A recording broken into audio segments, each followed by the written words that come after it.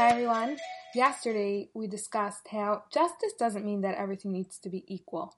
We're not meant to be clones of each other. And because of that, we all go through different experiences and receive different opportunities and different tests so that we could discover within ourselves greatness that builds us into a completely unique individual who was brought into this world with a mission that only we could fulfill.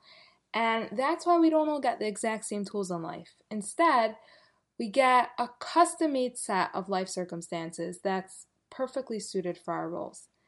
Now, some of us lucky people were created with a tremendous amount of potential for greatness. But here's the thing.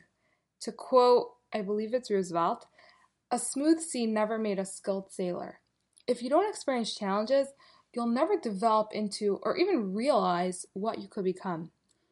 In the book Praying with Fire by Rav Heshi Kleinman, he brings down a brilliant idea that I never even thought about before, but it really puts things into a whole new perspective.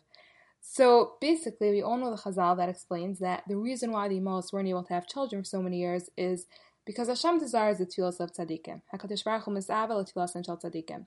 So he quotes Rav Tzadok HaKohen, who explains that the way a person reaches the true depth and essence of tefillah is when he experiences pain and suffering, or a lack of something. Tefillah la'ani, the prayer of someone who's in pain, it comes from an extremely deep place, and someone whose life is all smooth and easy will never be able to reach that same intense, deep feeling. I think we all know from our personal lives. I mean, I've definitely experienced this feeling. It usually happens when you're at a really dark moment in life, when you literally don't have the strength to go on because life is just so hard and so painful. It's a feeling that comes from a really deep place in your heart. So Rav Tzadok HaKohen explains that the purpose of pain is to bring you to a deep level of connection with Hashem that you wouldn't otherwise be able to reach. Now, listen to this part because it totally blew my mind.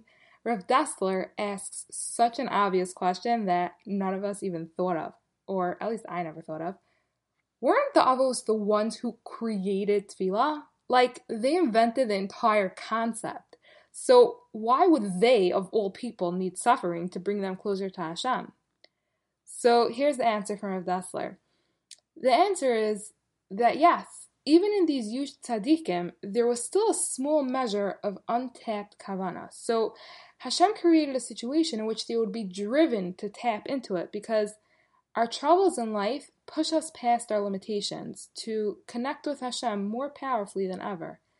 So for me, I view Shidduchim as like a serious boot camp. It's not there to destroy you. It's meant to build your strength and your character and help you discover things about yourself that you never knew existed. When a coach drives his best athlete really hard, pushing him to perform at a level that he doesn't even know is possible, the athlete doesn't feel hated. He doesn't feel abandoned. On the contrary, he feels honored. It's like the coach is saying, I want you to rise, to be the best you could be. I know there's more in you that you haven't yet tapped into. And I think that's us. Being in Shidduchim for so many years almost forces you to develop your muscles, your bitachon, your resilience, your sensitivity towards others, your tefillah. I feel like we're forced to reach a realization that even when you don't get what you want, you still continue to do the right thing, because if life was always easy, you won't ever discover that satisfying feeling of knowing that you're a person who's strong enough to choose to be good no matter what.